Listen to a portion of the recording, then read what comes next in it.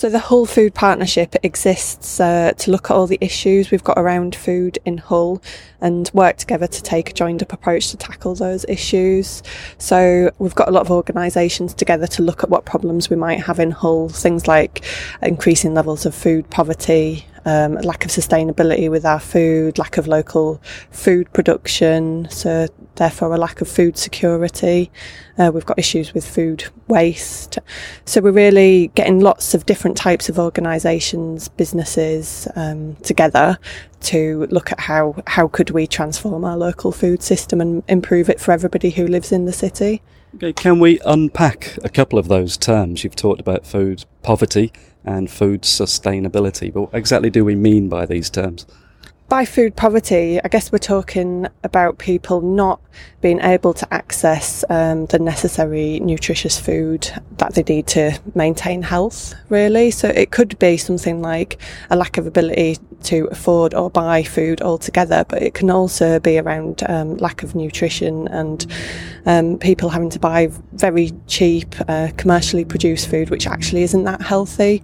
So although a lot of people associate food poverty with not eating at all, it can be people's lack of ability to buy healthy, nutritious food, and it can be linked to people not having the skills to cook or to understand how to use food at the same time.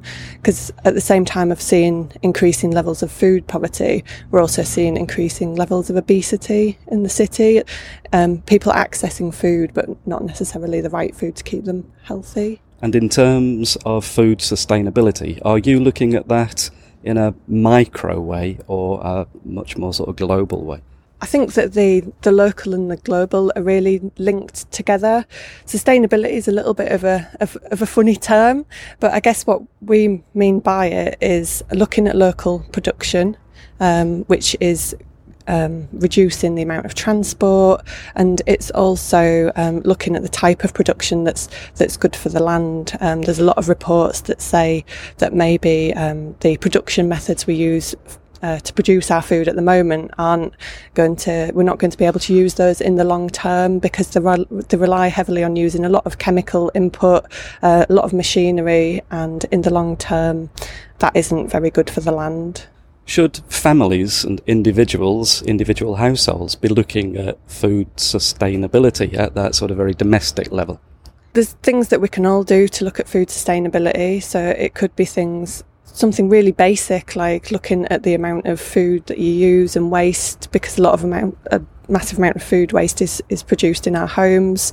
Could be looking at where you buy your food, so asking shops if they can supply food from local growers, because the more we create a market for the local growers, the more these enterprises can build and grow. We're seeing kind of the emergence of new food growing enterprises in the city, new market gardens, and we'd really like to see a lot more of that, because the other benefit to food sustainability is if you buy locally, then it also keeps the money within the local economy, so it makes us all more prosperous. Yeah. And all of these points are in the new Hull Food Charter, aren't they? So tell me a little bit about the charter that's been written up. So the Food Charter is an accumulation of work that's taken place over the full year. It's included businesses, the voluntary sector, it's included the local authority, and it focuses around 8 key points of things that we can do to improve the local food system. Tell me about your involvement with Feastival. I've been involved in the Feastival as one of the first people who helped to organise it. So the Feastival started 4 years ago now. This is the 4th year of it happening. Originally it was quite a do-it-yourself community style event. So at the time I was working as a gardener in a community garden in East Hull. We had a surplus of food and we got together with volunteers. We thought it'd be really nice if we'd be able to kind of get together and cook a meal with this surplus food. We found that other growing projects across the city also had a surplus, so we held a meeting, discussed having a town meal, which we were really excited about. We didn't know whether it was possible because it hadn't been done before. We got together with the Time Bank, who had a kitchen project, and that collaboration kind of enabled us to feed 500 people in the centre of town on a very low budget, which was really exciting for us at the time.